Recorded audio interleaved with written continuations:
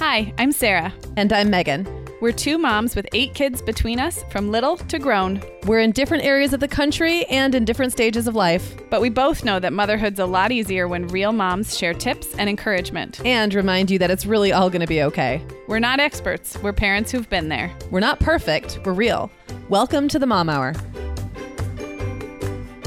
Hey everyone, and welcome to episode 177 of the Mom Hour. I'm Sarah Powers, and I am here with Megan Francis. Hey, Megan. Hey, Sarah. Excited about this one. I'm super excited. I have to give Katie a shout out because she suggested this episode topic. We are going to talk about Halloween costumes for the bulk of the episode. And then Katie's with me at the end of the show. And instead of doing our usual struggle, success, discovery, she and I are going to talk about Halloween picture books. Katie loves to read, and she's in that phase where it's all picture books all the time with her 2 little kids. And I also love to talk about picture books. So this is an all Halloween episode, and you and I are mostly going to talk about costumes, Megan, and I'm super excited.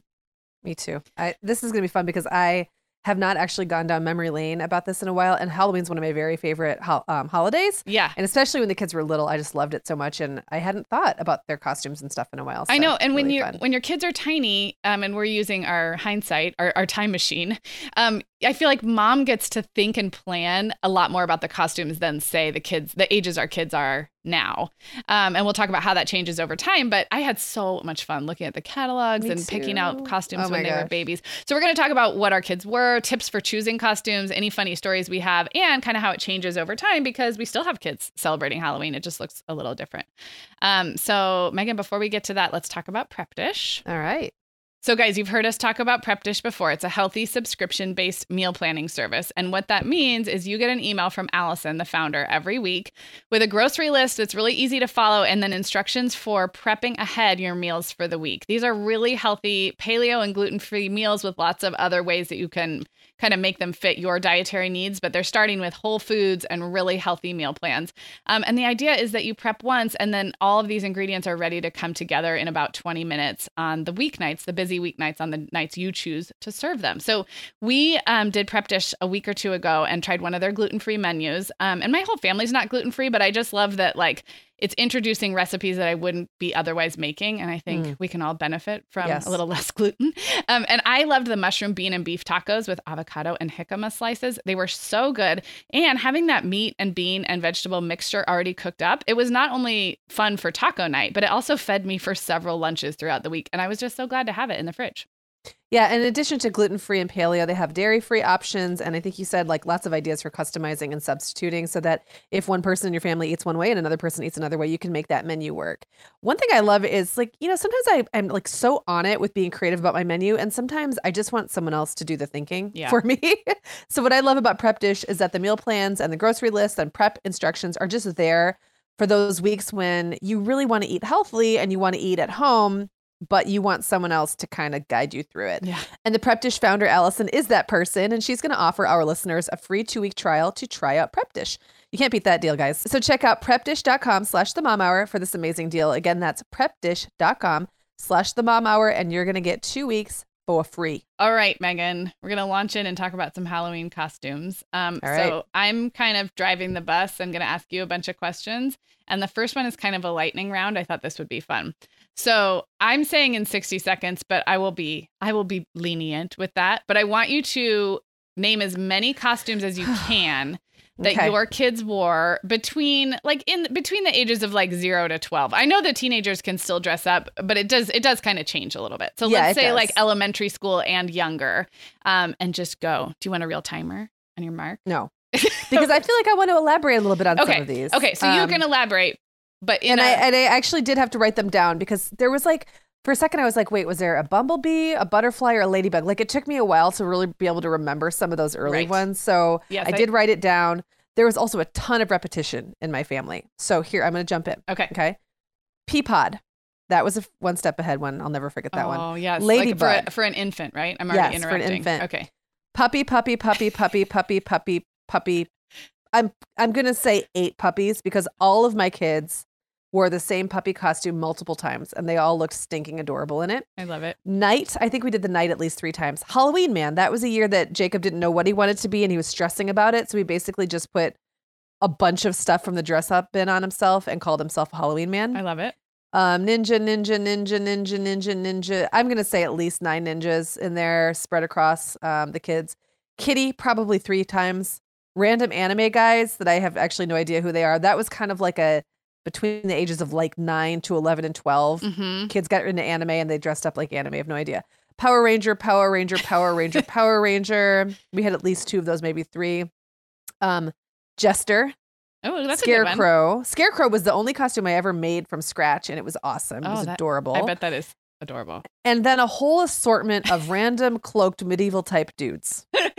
And I'll talk more about that later, but the idea is like really all it takes is a cloak of some sort and then some kind of accoutrement. A weapon, perhaps. A weapon, usually. Yes. And then you have a costume. And my kids really very liberally took advantage of that. I love it. I feel like I've seen some pictures of your kids in Halloween times over the years. But when you and I first started working together, you know, you were left with one little kid and then a bunch of like elementary schoolers. Yes. So I feel like I need to see more. We'll have to dig out all of the old pictures for this. Yeah, I need the Peapod. I need the Peapod in my life.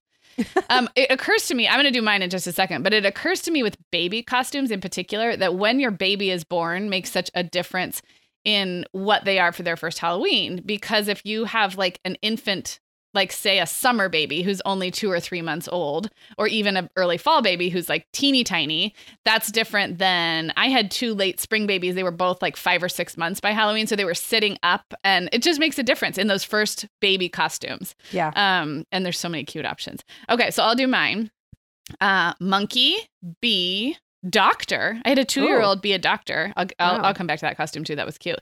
Butterfly, Tinkerbell, Annie, as in from the musical Annie, Hermione from Harry Potter, a cactus, a chef, Betsy Ross. That was last year. A train engineer, like whatever you call it, like the striped overalls type of thing. A knight, a dragon, Pikachu, ninja. I want to say that the ninja, when you were saying ninja, I feel like this ninja was like it was like a ninja hybrid something else, and now I'm blanking out. That often happens as like well. Like a ninja. Yeah. It wasn't a ninja dragon, but it was a ninja something else. But anyway. Oh, I forgot to add Princess Witch to mine. That was Clara one year. She was princess dress and a witch hat. Hybrids are a thing. Hybrids are a thing, especially as your dress up bin grows. Yes. A skeleton dragon, that was another hybrid, although that was the actual costume purchased. It was that's funny. Like a dead dragon kind of like, I like how you got all whispery, like a dead dragon. It's kind of gross. I want to talk out loud about that. Then we go back to the babies because I did these in order of kids. So then there was a strawberry, Minnie Mouse, another bee, a witch, kind of a cute witch, a pig, and a leopard. So I'm pretty sure that's everybody. I didn't go back and count and check, but I think that's everybody. Love it. Can I quickly share a little story? Of course. It's not really about baby costumes, but it is about Halloween. Okay. So when Isaac's first Halloween, he's born on September 24th. So he was like 5 weeks old. Yeah. And I did dress him up as something. I don't remember what it was, but I took him, we lived in an apartment complex, and I took him and Jacob all around the apartment complex. And so, I'm this new mom. And I've got this baby in a sling, and I've got a toddler, a 2-year-old. He wasn't even quite 2 yet. Jacob wasn't. And we're walking around the apartment complex, and I hit like 4 buildings. Mm-hmm. And then I looked down and realized that my shirt is completely unbuttoned and the nursing flap on my bra is down. So you were dressed up. That's what I'm saying. Like I was some kind of costume. I don't know what it was. I don't think people probably saw my nipple because there was a baby head in front of it. And I think what had happened was I think I was nursing in the sling right before, like as I'm getting Jacob ready to go. And then I just stood up and kind of straightened my shirt out and didn't actually button back up. And like when you have a baby in a sling, there's so much fabric on you. Yeah. You don't realize that you're unclothed. No, because it all feels like part of the same outfit. Even the baby is like part of the baby was part of my outfit. The sling was part of my outfit. So that was the Halloween that Megan flashed her entire. Yeah, you were dressed up as like a zombie new mom. Right. You know what? That's a great costume. Put it on Pinterest.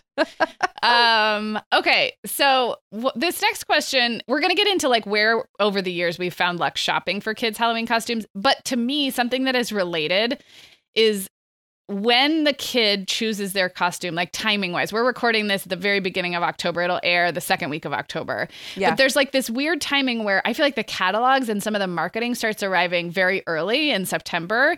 But then when you actually pull the trigger and the kids choose and like, okay, now this is what you're going to be. And then the end of that is like, everyone's out of costumes and you can't find what you need. So I don't know. Do you want to talk about how that's worked in your family? Well, I'll talk about the timing and then I'll let you talk about wear, because I think we have a lot of shared wares.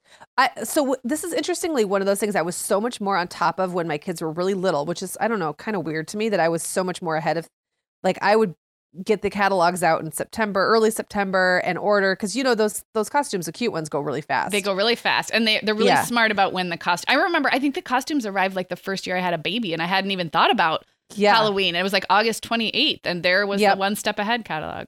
And the older they've gotten, the more lazy I got about it. And I want to say that's pretty much how it worked in my household too. Like, to the point where literally sometimes I'm pulling out the dress up bin the day of Halloween and we're just piecing stuff together, or it also depends. We don't buy new costumes every year. Okay. Because the ones that my kids, the bigger, the older they get, the more expensive the costumes get. And so now when my kids have wanted a specific costume, sometimes they're like $70 or $80. Yeah. So that's like a once every 2 to 3 years kind of purchase. And then the rest of the time you make do. So it kind of depends where we are budget wise, where we are in the rotation, who wants what, how we do the timing. But I would say we typically now are closer to the day of than not. And I also say that if you're the mom who goes to Target the day of Halloween, you're going to get some great deals. You're not going to be able to probably be super choosy. Yeah. But your kid will make do. Yeah. So and that's okay too. We've talked about on the show, sometimes limited choices are better. Yes. Hopefully we'll have time. I have kind of an epic preschool meltdown story that was actually Violet having too many options. And like we almost couldn't go trick-or-treating because I didn't think it was a big deal to have her decide at the last minute. She hadn't liked the costume that she wore to preschool earlier that day. So I was like, well, that's okay because we have a million choices. It turns out for a 3-year-old, a million choices was not good. So yeah, I mean, the night before Halloween, run to Target, see what's left. There's no shame in that game. So the way it works in our house is I do offer to buy one costume per kid per Halloween. I feel like money-wise, it's averaged out because sometimes we're borrowing. Sometimes I'm buying just a couple of accessories and then they're wearing just, black pants and a black shirt to be a ninja and I'm just buying like a sword or whatever. So, and then there have been other times where I've bought a whole costume. It's been pricey. I mentioned that Allegra was a doctor when she was 2.5 and it was her idea. I think she was one of those toddlers who was really afraid of the doctor, as many toddlers are. And you know how sometimes kids fixate on what they're afraid of. So it was almost like in her make-believe, she wanted to be the doctor. It was the scariest costume she could come up with. Exactly. It was a terrifying costume. And I bought One Step Ahead. May they rest in peace. They have been absorbed by Montgomery Ward of all things, and they don't even have costumes on their site anymore. But you and I were both big fans. They had a doctor costume complete with scrubs and a white lab coat and a real looking stethoscope. And I had Dr. Powers put on it for extra money. So I probably spent $45-$50 on this costume, but everybody's worn it for like random school dress up days. Oh, and I bought it. She was 2.5, but I bought it in a size like 4 to 6. She was a really big toddler. So it would still fit Violet now. And I've had it for 8 years and it's gone through all 3 kids. It's super cute. So I guess that's to say that we've run the gamut. When I say I will buy one costume per kid per year, it's not always the $50 full set thing. Sometimes we're just accessorizing, like you said. A couple places that have worked for us is consignment stores, like your kids' resale stores. I know often they'll advertise too when they're putting costumes out. We got a great Disney Tinkerbell for like $8 or something. And costumes don't get a lot of wear. No, they don't. Exactly.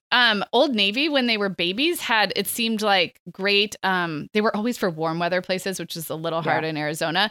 But they were like just fleecy pants and then some little hoodie thing. And that was our monkey costume, was Old Navy. And I feel like they still do that at Old Navy. So really cute. And like $15 or maybe inflation has caught up a little bit, but it seemed like they were cheap. As the kids have gotten older, Amazon has worked for us the last few years. Very inexpensive. In fact, Reed is now like deep into reading reviews for like 10 different Grim Reaper costumes right now. They all look exactly the same to me, but he's caught on to this idea of like reading the reviews and seeing which one's the best one and which one comes with the weapon he wants. And so Amazon, Amazon, I would say for the last couple of years, for very inexpensive, they're not the highest quality, but they have totally worked. I feel like we've bought 1 or 2 on Amazon as well. I mean, it's always definitely something to have in your arsenal. Yeah. And I think sizing gets easier as kids get older too. I remember being kind of stressed out about sizing because Halloween costumes can be sized really, it's like they paint with a broad brush. Like this will fit a 3 to 7-year-old, and then you have no idea like if it will actually fit. So I feel like as kids get older, that is less of an issue. Those are all great suggestions. I want to add that I've had a luck over the years subbing pajamas in as pieces of, or the whole, the whole thing. So like Old Navy's a great place to go and get Halloween themed pajamas. If you need something, you can sometimes just like add ears. Adding like ears, add a tail. Add ears and a tail. A lot of times like the princess nightgowns. Oh yeah. I mean, Clara has never liked princess stuff, but I want to say even for her one year, she wore like a Disney princess nightgown. And then the nice thing is she uses the nightgown. So it felt less wasteful. That was the year she was the princess witch. She had like a purple, I think it was Tinkerbell princess gown, and then a orange witch hat. She looked adorable. So those are just, I mean, sometimes you just got to phone it in a little bit. And I am all about phoning it in. And the thing is, the kids don't care often. Like older kids get real specific about what they want, but sometimes little kids just want to be dressed up and they're not. Sometimes it's for us. It definitely. 2-year-old. And I remember kind of a transition going from when it was totally about me. Like I had babies who literally had no say in the matter. And then feeling like, oh, this child actually has some opinions. Like we have to like figure that out. I do, because I will buy them a costume every year. I just say that I will buy one costume. You can commit. If you know what you want to be on August 31st, I will buy it. But then I don't buy anymore. So if you change your mind, then we have a new dress up costume and you figure out from the dress up bin what you're going to be. And that has worked. We did have the epic meltdown of, 2016 or something, where Violet just had too many choices and she was just beside herself. Nothing she tried on she wanted. And we had all these choices and it was terrible. But other than that, if they know that once they commit and I buy something, that is the costume that they have chosen, or they can go to the dress up bin. Yeah, and I sometimes had my kids pick a costume and then be kind of wavering because it's not that they don't want to be the thing they chose. They just also want to be something else. Yeah. So in that case, I have sometimes suggested that they wear that to the school parade. Totally. Whatever is the least complicated of the two costumes, that be the one that they wear to school that day. Because at least at our school now, they have to come in costume. So, they're not going to be walking around like fully made up all day. We've had multiple years where they choose something different for either school or like if there's some kind of a fair or party we're going to like a week before Halloween, they'll wear something else or wear the original costume and then wear something else on Halloween night. Have any of your kids as preschoolers flat out refused to wear a costume? Because I have known this from friends, like almost been like anxious, or we had one friend who was actually afraid of himself in a costume. Isn't that funny? Oh my gosh, that's adorable. Like it was really adorable. And so she got him a t-shirt that said, "This is my Halloween costume." And that was it for like 2 years. When I want to say he was like 3, 4, 5. And then he got over it. But it was something that was like identity shaking. It was like really. And so they just went with it. But I'm throwing it out there in case others have experienced that it's not, it's normal. That hasn't happened to me, but I have had kids resist choosing a costume. I've had kids say they didn't think that they wanted to dress up and then at the last minute they changed their mind. So be ready for that eventuality too. Like they might say no and then or they might be really excited to dress up and then cry the entire time like Clara did when she was a puppy at 2 years old. Yes. So I just wanted to add on to the whole like where we get the costumes from. Honestly, probably the biggest thing for us for the last 6 to 7, 8 years maybe has been the dress up bin. Then we supplement it with pieces. So I don't go buy entire new costumes every year, but I will supplement with like a piece from the Halloween store. Like with the boys, the black cloak thing. Like I said, we've got like all these random, like nylon, cheap black cloaks of different lengths. Some have hoods, some don't, blah, blah, blah. But anything like that can become a costume if you add a mask or a sword or a shield or a wand. Right. And often that's, my boys in particular, all they want is the accoutrement. Yes. All they want is the weapon or whatever, the piece that goes with it. So we've had a lot of luck with that. And it does keep costs down because you don't have to go buy a whole new, you don't have to go buy a new Grim Reaper or new Ninja or new Knight or whatever every time. Sometimes you just need the thing that goes with it. Exactly. And then it still feels like something new for that year. I have wanted to like have some kind of a costume exchange with neighbors and friends, and I've never done it, but we have a very robust dress up bin. We've been handed down some really cool costumes and then all the ones that we've accumulated, but I've definitely borrowed from neighbors too. Like the texts start going around, like, does anybody have an apron? Does anybody have, so I feel like you could mine your circle of friends for a lot of this too and save a buck. Since you were talking about weapons, that is a good transition to my next question. Have you ever had to discourage your kids from a costume choice for any reason, but the reasons I thought of was like too scary or too violent, inappropriate, expensive, like really any reason. Yeah. So, yes, many times. I've always just said no to guns. Yes, I don't like them, and I don't like them being part of a costume. So that's always been something that I've just discouraged. One time Owen got this sword and it was as tall as him. I like in our outline, your first thing is big swords. And I thought, oh, that's really specific. So I really tried to discourage him, but I was unable. It was like I had told him he could get one accessory. That was the one he wanted. And he got it. And I was like, Owen, you will not be able to carry the sword and your bag at the same time. And he's like, yes, I will. You know, he's the arguer. So he's like, yes, I will. Yes, I will. And then he couldn't. And I had to carry it the entire time. So then the next year when he wanted to carry it again, I was like, no way, dude. Like the sword is too big. And that sword, I don't know, we finally got rid of it after years, but it just kept turning up in the weirdest places. Yes. And it was huge and like too big to actually be in any way usable or an accessory. I'm sure I've said no to really disturbing costumes. I feel like 12 is when they suddenly start to want to look like terrifying. Death. And just no, thank you. And then I don't do like really complex makeup, like there's like chunks of flesh falling off, that kind of stuff. No. Too expensive is a big one. And I started to say I stay out of the Halloween store, which isn't true. I will buy things like the accessories in the Halloween stores, but I don't typically go buy entire costumes in there because I just think they're so ridiculously expensive. Yeah, and you can usually, like we've said, you can usually piece together the same pieces that are probably even better quality. Okay, so I would say I'm similar. Guns hasn't even come up with any costumes, but that's a no-go. In fact, my husband has a full Han Solo from Star Wars adult costume that he got a couple of years ago because he thought the kids would get a kick out of it. And it has a blaster, like a Star Wars blaster that looks way too realistic for me. And I don't let him take it out of his closet. So there I am, control freak wife, like will not even, I mean, maybe there's an adult Halloween party someday in his future, but I don't like it. Okay. So, what other costumes have I said no to? You know, Reed got into, it's so funny. My kids were so scared of big kids running around in scary costumes. I mean, it would make them cry when they were toddlers, and then like overnight, Reed wants to be this like zombie skeleton dragon. I'm like, this is a terrifying mask and you are a tiny boy.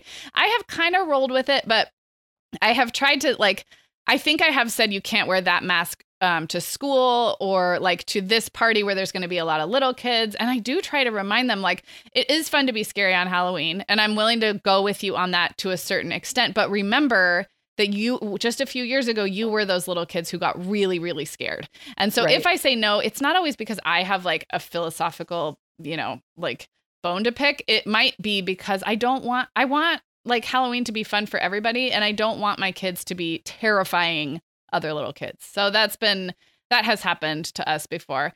I think, otherwise I'm kind of same as you. I wanted to say something about face paint though, because you were talking about complex makeup and my husband is really, really good at face paint. It's like a little bonus trick. So we have done great face paint over the years and I have enjoyed it so much more than masks or hats or like, because sometimes they don't want to wear the hat or they don't want to wear the headpiece or the mask is uncomfortable. And then if they take it off, they don't look like what they're dressed up as. They look like somebody wearing black. That's true. They look like somebody who put on a weird because the mask was everything. So whenever possible, I've tried to steer them away from masks and toward face paint, and we've just gotten really good at face paint. And I'll do face paint. Like I will always tell my kids, I'll try. Like if you want me to make you look vaguely dead or whatever, like I'll try. I'll accommodate.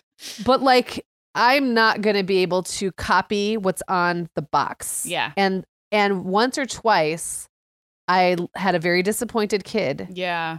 So it's not like I'm saying no, but I've discouraged. Like if it's something, like ones where there's a big wart or like the nose is all puttied up and different shaped or whatever. That's like I'm not, that's outside of my skill set. And so I don't want a kid disappointed as they're leaving my house, as they're leaving the house to go. So I just try to, I guess it's more about maintaining setting up the expectations that mom is not going to be able to make it look the way it looks in the packaging necessarily. Right.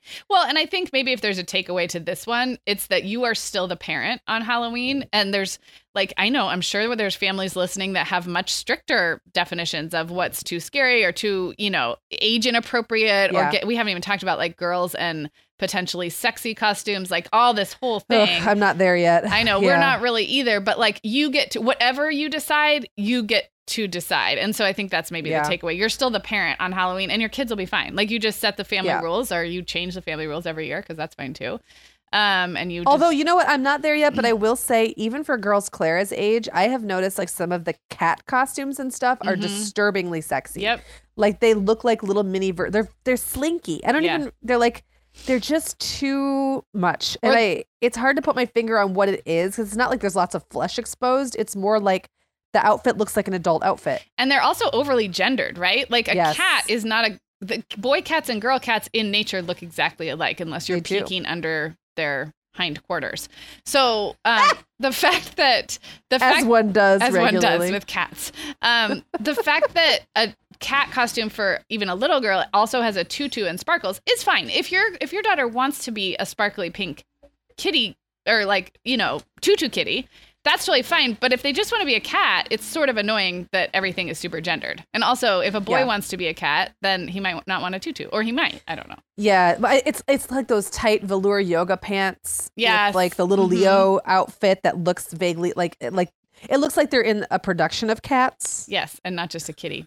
I'll link So up, I just opt for sweats instead. Yeah, I'll link up. Violet wanted to be a leopard last year, and her costume was adorable and had zero of that. It was looser, so it wasn't tight. It still was very little girlish. It had a little bit of fur trim. It was leopard print, but it was so neutral and so refreshingly childlike. I will link it up if anybody wants it. It could be a cheetah, leopard, jaguar, any of those. It was adorable on Amazon for cheap.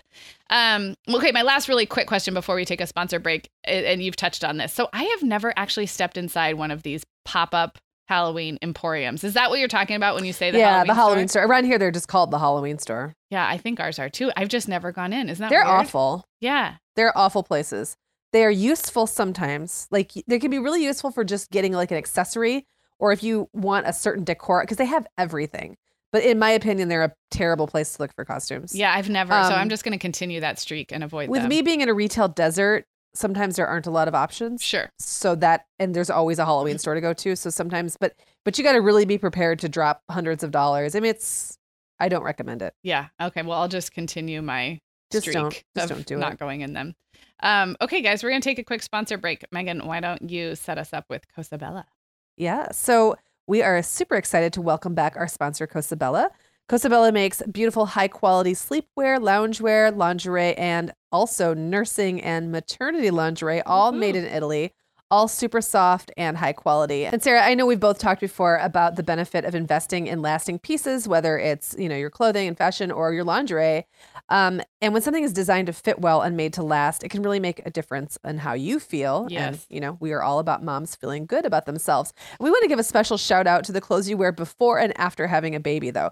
So whether it's the maternity pajamas that you kind of like put on with a sigh of relief when you have to take those banded pants off at the end of a day, when you've been supporting an entire small human in your body, or the loungewear you live in when they're tiny babies, or the nursing wear that you're, counting on to help you feel like a somewhat normal adult human when you're out in public with a newborn.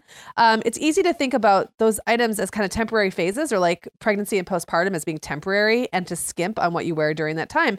But the reality is, I feel like you spend more time in those underthings, and they're more important when you're pregnant and postpartum and nursing. So the quality can really make a difference in your comfort level during a time when life is, let's face it, kind of uncomfortable. That's what I was going to say is like you're just emotionally and physically so raw that it is truly a gift to yourself. And I just I remember distinctly the feeling of when my favorite nursing friendly gear, everything from, undergarments to clothing and tank tops, when they were clean, it just made my day better, because you're also behind on laundry. So having those few key pieces that are going to last for a long time through multiple babies is such a gift to yourself. It really is.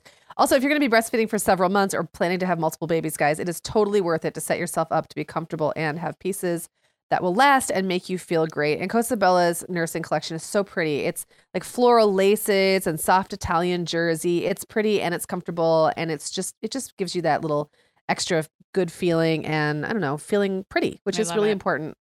They also offer free shipping on returns. So there's no risk in trying on sizes at home, which is great if you're like in that I really don't know how big my new boobs are stage, and no way am I going to get to the store to get fitted either. So it's nice to have the option of ordering a few pieces, trying them on at home, and then returning whatever doesn't fit. So we have an offer for you guys, 20% discount on your order of Cosabella lingerie. So go to cosabella.com/themomhour and use the promo code themomhour to get 20% off your order. Again, that's Cosabella, COSABELLA.com/themomhour and use the promo code the Mom Hour, and you're going to save 20% off your entire order. Okay, we're also welcoming back BetterHelp. BetterHelp offers professional online counseling and therapy with licensed therapists that you can access in a number of different ways without leaving your house. So we have talked many times on this show about how at different times in your life, it can be helpful to talk to a professional when you're struggling. And we've talked a lot on this show about postpartum mood disorders, depression and anxiety. And sometimes you're just going through a rough time or just need kind of that outside counsel. But it's hard to find good local care. It's even harder to schedule it and show up at an office if you are a primary caregiver with little ones at home and your life is unpredictable. So what we love about BetterHelp is it makes all of this easier by offering 4 communication methods. So there's text, chat, phone, or video, whichever one you are most comfortable with or is easiest for you to use in this stage of life. You have access to, again, professional online counseling and therapy, and these are licensed therapists. It's also totally secure, so your information stays private, and it's easy to change providers if you need to find one that's a better fit. And I think that's a huge mental thing to get over, because it is a little awkward to kind of break up with somebody if they're not the right fit. And it's just, let's be honest, the internet makes those things a little less awkward. Easier. It's surprisingly affordable, guys. It's just $35 to $65 per week for regular professional care. A couple important notes: you must be 18 years or older to use BetterHelp, and it's not a crisis line. But if you think that you could benefit from talking to a professional licensed therapist, and we kind of think that all moms could benefit from this from time to time, this is a great and convenient way to do that without leaving your house, and again, without having to deal with childcare issues and some of those other hurdles that prevent us from getting the care we need. So we have a special offer for you guys. You can try BetterHelp free for 1 week. And when you sign up, you will start communicating with a therapist in under 24 hours. So you're not going to be waiting around for somebody to get back to you. Go to betterhelp.com/mom to get started. Again, that's betterhelp.com/mom. Nice. All right. We are going to continue with a few more things to discuss about Halloween costumes. And then before we wrap, I'm going to transition over to Katie, and she and I are going to talk about Halloween books, which is going to be fun. So Megan, can we offer some general tips? We've talked about where we find the costumes, and we've probably touched on some of these, but can we zoom out a little bit and offer any more general tips for like things we wish we would have known when our kids were little? Yeah. Well, I think it depends also what stage you're buying for. If you're buying a costume for a 2-year-old, maybe it really almost doesn't the future doesn't matter as much unless you're going to have other kids. But if you're buying, in my experience, in that sort of, let's say 4 to 10-year-old range, you mentioned buying a little bit big, going up a size, and then also filling in with accessories when you can, and borrowing when you can, stuff like that. I think if you can think for not just for this Halloween, but for adding to your dress up bin, totally, you're going to get so much more life out of that. And I would also add that can also include things like keeping the pieces keeping the pieces a little more neutral. So, when you're putting together, I'm trying to think what an example would be a night costume. Mm-hmm. Does it have to look like something that the bottom piece can only ever be a night costume? Totally. Or can the bottom layer be lots of things? Yes. And then you add some chainmail on top of it, and that makes it the night. And I think sometimes it's cheaper to buy the stuff that's all in one, but then you're limiting yourself. Yes. Like it's cheaper to buy the cheap polyester thing where everything's printed on it. Yeah. But then that's it. That's all that will ever be. And if you buy an undersuit, like a black or gray or some kind of neutral sort of underlayer, that can be so many different things. So think for the future. I love it. When you're buying pieces. I love it. I think of the notes I wanted to make, we've talked about them a lot, but I want to mention again, think really carefully. I'm going to speak to the toddler preschooler moms now about masks, hats, and headgear, and even babies, because even a 9-month-old baby will reach up and take that headband or that hood off. So I think because they're so cute in the catalogs, I would say think carefully about costumes that rely on masks, hats, and headgear. So the kid even might love the way it looks, and you probably love the way it looks, but then there's a very good chance they'll refuse to wear it, which is fine. It's all good. It's not the end of the world, but it might be disappointing to you or them if that's the crux of the costume. Do you know what I mean? So again, I come back to face paint. sometimes a simple headband instead of a mask or a full hat is a little bit more tolerable. And maybe it's as simple as like going through the dollar section and having something as a backup. We've definitely had costumes where it's like the kid just doesn't want to wear the big elaborate thing. So it's like, okay, well, here's a kitty ear headband and I'm going to put a nose on you. And so it's just maybe just think through some of those things. And obviously, I think it goes without saying, but these are mostly battles that you're probably not going to want to like go to the death to. Like if the kid doesn't want to wear something, it's just Halloween. It's just Halloween.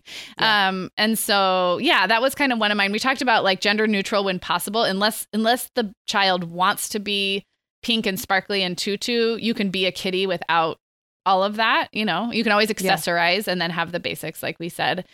I mean, I think we covered a lot of it. And just to kind of, you know, piggyback on your point about not taking these to the death. I know that we live in a Pinterest world and an Instagram world, and there's a lot of pressure to make everything creative and unique and new every single year. But I have to say, I love looking back through my kids' pictures and seeing them all dressed up in literally the same costume. Yeah. From year to year, there's something to me that's like really special about that. And, you know, it's kind of, it looks very phoned in from the outside because it's like, oh, there's Will in the blue and black ninja. Oh, there's Owen in the blue and black ninja. Oh, there's Owen again as the blue and black ninja. Those are all things that my kids chose. But part of the reason they chose them is because I didn't give them a lot of options. Right.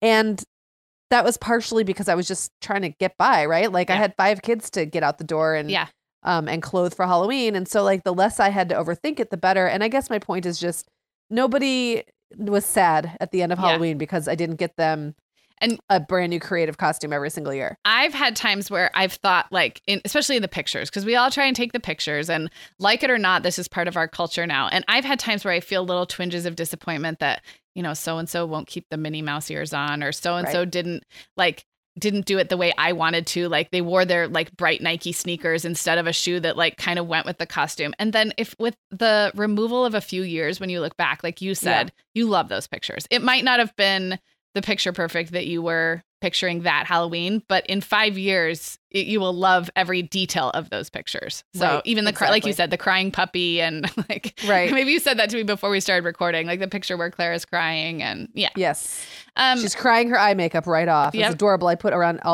every time I did the puppy, I did them the same. I gave them all a little brown nose and then like a patch around their eye. And they all of them looks so stinking adorable. I wish I could dress them up as that puppy now. I know. Wouldn't Maybe Claire would be that puppy this year. I bet Claire, she would. I have your Halloween costume. It's a puppy. The one you wore when you were 2.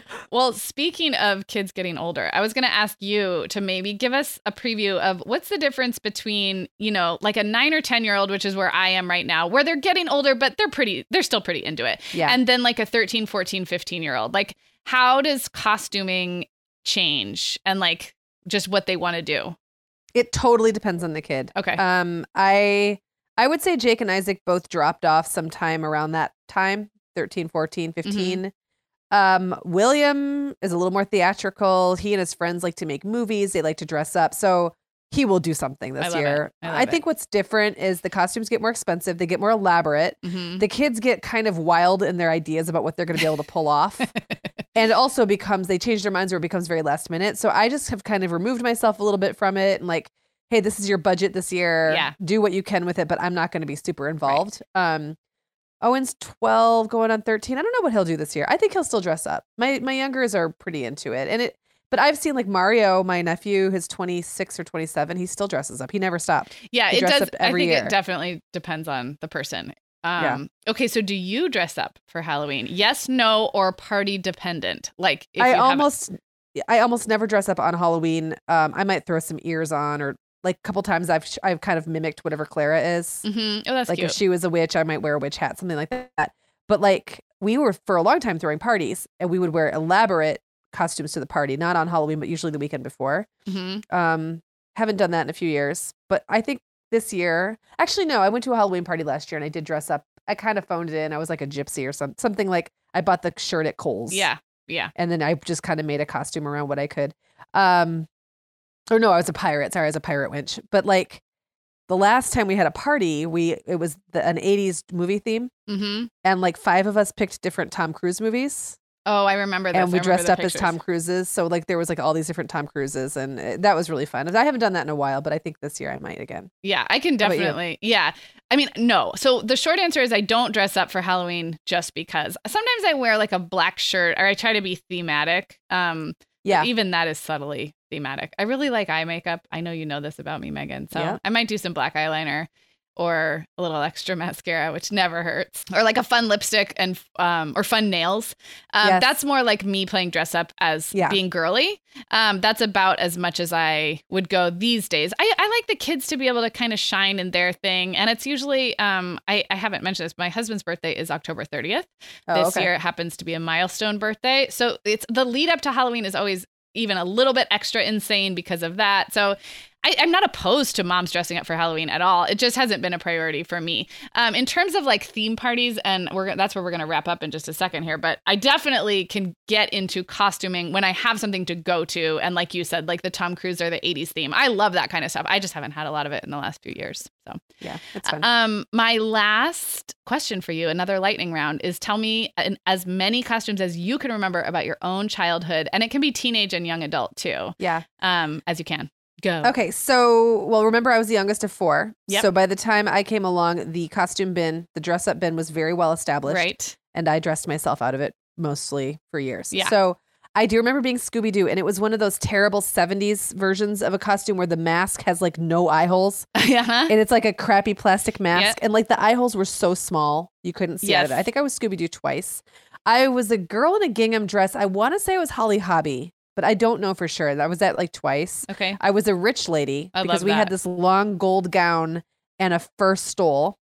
And I would wear we had an amazing collection of wigs. I don't know why. Oh, we that's just awesome. did. Wigs and are I would the put on best. really heavy like lipstick and, makeup and have this wig and this long dress. I was an army girl a couple of times. Okay. And then I think I just started, my mom always really liked scary costumes Okay. and encouraged that. So I remember kind of then as I got older, like maybe 11, transforming into random scary stuff like dead prom queen and just like stuff like there's that. Lots of that, like dead bride. Dead Yeah. whatever, dead Yeah. something. And I did a lot of that kind of thing like going into high school. And then I just totally stopped dressing up until I was an adult. So Yeah. how about you? Okay, so Cookie Monster, my mom tells the story. This is even like pre-memory because I want to say I was like 2, 3, and 4. But my mom tells the story of a very cheap Cookie Monster costume where it's almost practically like not even vinyl, like almost like you could rip it like a cheap party tablecloth like that It's material. like those the Tyvek stuff that and a mask and a cheap mask. So, But my mom tells the story that I was, I only got to wear it once. And so when the next year came around, she would be like, well, what do you want to be for Halloween? And I was like, well, duh, Cookie Monster. I already have a costume. Right. So I wore it when I was really little. The story goes that I did not want to be anything else. So I wore it, I don't know, many years in a row. And then I remember a series of like, basically wearing a leotard or a nightgown to school and calling it something different. So like a cat, a princess, a baby. I remember wearing footy pajamas, like maybe 5th grade and thinking that was pretty fun as a big kid to wear footy pajamas and be a baby, a witch, a gypsy. That was junior high. I remember liking that. In early high school, like 9th grade, my 2 friends and I were like these kind of like hippie solstice fairies. And so we were like the sun, the moon, and the stars. And it was all thrift store and like crazy makeup. And that was like, again, we were like 14. So we were old enough to start, like you were saying with William, it was fun. And then some of my like young adult, like college, cowgirl, 50s, like Grease. One year I was a devil ballerina and that was really fun. And I did that all myself. I was in my 20s, but I worked at a restaurant on Halloween and we had to dress up. That was a fun one. The last time I remember doing it in college, Jenna and I went to this costume shop and picked out our costumes together. And we both tried to be like Swiss Miss girls. Like we both had like little, you know what I'm saying? Yes, I know exactly what you're saying. But she had so much a better body than me at the time that she looked like the St. Pauli's girl. She did not try to be the St. Pauli's girl, but she had, boobs. And I did not. Endowed. And I looked like Swiss Miss. So I looked you were like clean and dirty Swiss Miss? Kind of, yes. So we go out together and I look like this little kid. Yes. And Jenna looked like this sexy lady. Yes. And so guess who got all the attention at the parties? Not me. That is so Not I me. really hope there are photos from that. There may be in a box somewhere. I'll try to dig them up. Okay, guys. So real quick, we are going to wrap up. Head to the show notes, though, at themomhour.com. I'm going to dig up a whole bunch of as many old photos as we can from Halloween's. I think that would be really fun. I have a couple blog posts we didn't even get a chance to mention with more ideas. So if you are looking for costume ideas, just head to the show notes at themomhour.com. And then I wanted to mention for Cue It Up really quickly that we have an episode all about Halloween parenting. And it's different than this. It's more about like managing candy consumption and dealing with kids who get really scared. So there might be a little overlap here, but it's pretty different. And I want to say it's 2016. So just scroll back to the Octobers in your podcast app and I will link it up at themomhour.com. And it's called Halloween Parenting at Every Age. And that was a fun one. It's probably 2016, I'm guessing. I think you're right, because it wasn't last year. It wasn't last year. Okay, so this was really fun, Megan. And you guys stick around. So Katie and I chat about Halloween picture books for kids coming up next. And we will be back with you guys soon. Hey guys, I'm here with Katie. Hey, Katie. Hey, Sarah. So we're switching things up a little bit. I'm excited about this. We are going to be talking about our favorite Halloween picture books, and we're going to get to it in just a second. But those of you who've been listening a long time, you know that Katie traditionally has brought a struggle, a success, and a discovery. And I don't think we're abandoning that forever, but I'm liking the idea that for the next few times you come on, we can maybe just go a little deeper into one topic. I love that. So I don't know, has it been like a year and a half? How long have we been doing this? A long time. A long time. Yeah. I mean, Luke is 25 months and we met when he was maybe 3 months. Right. And around the 6 month, or no, probably around the 4-month mark is when I started doing it. So it's been like 2 years. Almost 2 years. Yeah. And so those, I mean, our listeners love those segments with you. So again, but I feel like we get permission to evolve. And this way we get to spend the whole time kind of going deep on a thing. And today that thing is our favorite Halloween picture books. This topic is so fun. It is. Katie loves books and I know our listeners love it when you talk about books. And so we each have 4 and we're going to move kind of quickly. And then there's a blog post up at themomhour.com. Katie always authors a blog post that kind of goes along with her segment. But this time it's super obvious. It will just be this book list, and then any others that we don't get to, we can add those in. So you guys can check out the full list at themomhour.com. So we're going to each do 4 and we're going to move kind of quick. So why don't you start us off? Okay. Well, I'm excited. Sarah and I have not pre-shared. So here we go. Yeah. So I actually categorize mine not by age, but by best. So sort of. Okay. So yeah. So my first category is best interactive book. Okay. And this first one is a fun discovery that I just actually found while browsing at Barnes & Noble yesterday. It's called There's a Monster in Your Book. Oh, cute. And it's written by Tom Fletcher. And listeners, if you guys are familiar with the Press Here series. Yes. Okay. I love those. Yeah. So if you're familiar with Press Here, it's an interactive book where each page has the child do a command, basically. So like push here on the yellow dot, and it's not actually like it's not an actual button, but the story evolves as if them pushing on the page has done something. Exactly. For those who don't know. Right. Yeah. It produces some sort of effect. And then when an imaginary effect. And when you turn the page, the effect appears in the illustration. Right. So there's a monster in your book is the same concept. And it's so cute. So, I mean, one of the pages is, oh no, there's a monster in your book. Shake the book and cute. Try and get the monster out. Super cute. So I would think that this is a great book for, every age from baby to or every stage between baby and preschool. I know that when I used to read with my babies, it was kind of sometimes unsatisfying because there was not a lot of interaction. And they can't always sit still for a true narrative story. Exactly. Yeah. So this is perfect. You can tickle their feet along with the monster's feet, and it's just a really cute one. It looks really cute, the illustrations too. Okay, so that is There's a Monster in Your book. Yeah. I love it. Okay, so my first one is called Little Boo. And it is a story. I'm holding a board book version. It's probably one of those that's available in not board book. So it is the story of a pumpkin seed who wants to be scary. And so he starts out as a seed. And so it both tells the story of like seed to sprout to pumpkin to eventually, spoiler alert, jack-o'-lantern. But his whole life, he wants to be scary. And he keeps saying boo and nobody's scared. And then as the book goes on, it's telling the story of how the seed gets under the earth and sleeps through the winter and then sprouts. He's still not scary. He's like a sprout. Then he's a plant. Then he's a pumpkin. He's like almost there, but he's still not scary. And then, of course, he gets picked and carved into a jack-o'-lantern. And the wind is kind of like a through line. And then, of course, by the end, he's scary. Like he says boo, and it's perfect because it's Halloween. It's really, really cute. So I guess I like it because it kind of has like the nature element, like the seasons, and but it's also, I don't know, it's a cute play on Halloween being fun, scary for little kids. There's nothing scary about the book. I mean, it's like a little seed yelling boo, but it's really cute. So it's called Little Boo. It is by Stephen Wonderly. And I don't even remember where I got this. The back says the story of how one little pumpkin seed can't wait to grow up and be scary. That sounds adorable. I've never seen it before. I'm excited to check that one out. It's very cute. Okay, this next interactive one actually is a series, and it is called the Cheerios Halloween Playbook. Oh, we had one of those Cheerios books. Okay. I didn't know they were still around. Yeah. 10 years ago.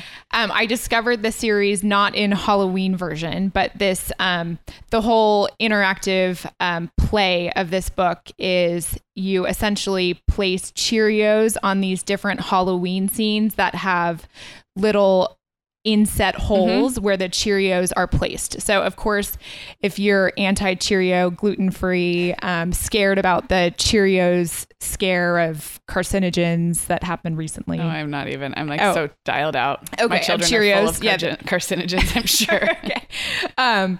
Then, you could use other things like Skittles and M&Ms. Raisins. Or raisins. Yeah. So take your pick, but it's really cute little Halloween scenes, pumpkins, black cats, super cute things in costume. Very cute. I love it. Okay, my next one is another board book, and it's another, I don't see this one around a lot. It's called Pumpkin Day, Pumpkin Night. It's by Anne Rockwell. The illustrations are paper cuttings, which is only like something you appreciate as an adult. Like the kids don't care.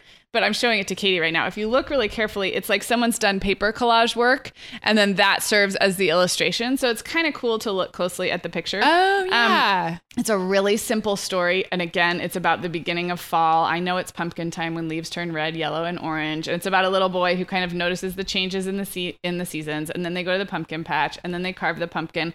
I always liked reading this to my kids when we were going to go to a pumpkin patch and carve a pumpkin, because it's, kids don't remember year to year. And when they're 2 and 3, it's like all new every year. And this has like kind of a descriptive scene of like how you cut out the seeds and you can roast the seeds, and then you cut out the shape and put it on the porch and light a candle. It's so simple, but it's cute. So it's called Pumpkin Day, Pumpkin Night by Anne Rockwell. Oh, I like that. Yeah. Teaching the tradition. Yes, exactly. In a very like simple way, but I think sometimes that's just comforting. Yeah. Yeah. Very cute.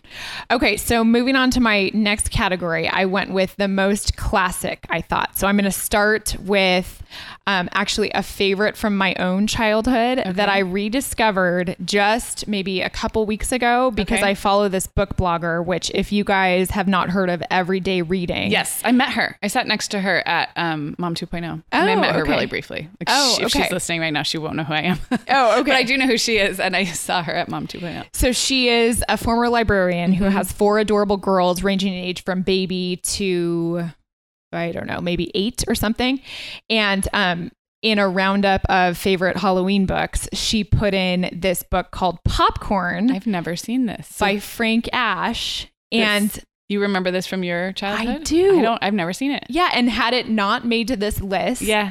Or made it to this list, and had I not read that blog post, this would have just never ever resurfaced. I don't think it's one that I still have in my childhood home. So it is such a cute book. It's about this little bear whose parents go to a Halloween party. So he's, bear left home alone on Halloween night. So he decides to throw his own party, his own costume party, and every guest brings popcorn to pop. So the home ends up getting flooded in popcorn, but they need to eat all the popcorn in order to, conceal the evidence that he's had a party. So they, the popcorn pops. It's a lot of fun sounds and it's a really fun story. And what kid does not love popcorn? And then by the end of the story, they just are so sick from popcorn. And guess what the parents bring home as a treat for little bear Sam, some more popcorn. That's really cute. And I love it. The illustrations are very cute and fun, like, I don't know, fun dialogue boxes. I might have to read that one to my library kinders when I go in the library. That looks really cute. It's a fun book. Yeah. I love it. Okay. my last two. I still have two more, but they're my two favorites. Okay, so this one is called Little Bat's Halloween Story. If you're Googling it, it's Little Bat, all one word, like that's his name. So Little Bat's Halloween Story is by Diane Mayer, Mayr. And it is about a mother and baby bat. I just read this in the library, the school library, to the kids, who live in the attic of a library. And the bat discovers story time. So I'm showing Katie. I'm literally like reading this to Katie. I'm enjoying story time. The bat peeks his head out and notices that the librarian is reading to kids. And he is so fascinated. He wants to join story time. And his mom says, you can't go down there. You know, you're a bat. You're going to scare everybody. So she says, wait and wait through the seasons. Keep waiting, keep waiting, keep waiting. And at the very end of the book, as the seasons change, he's able to come out and join story time at Halloween because there's so many bat decorations. He kind of blends in.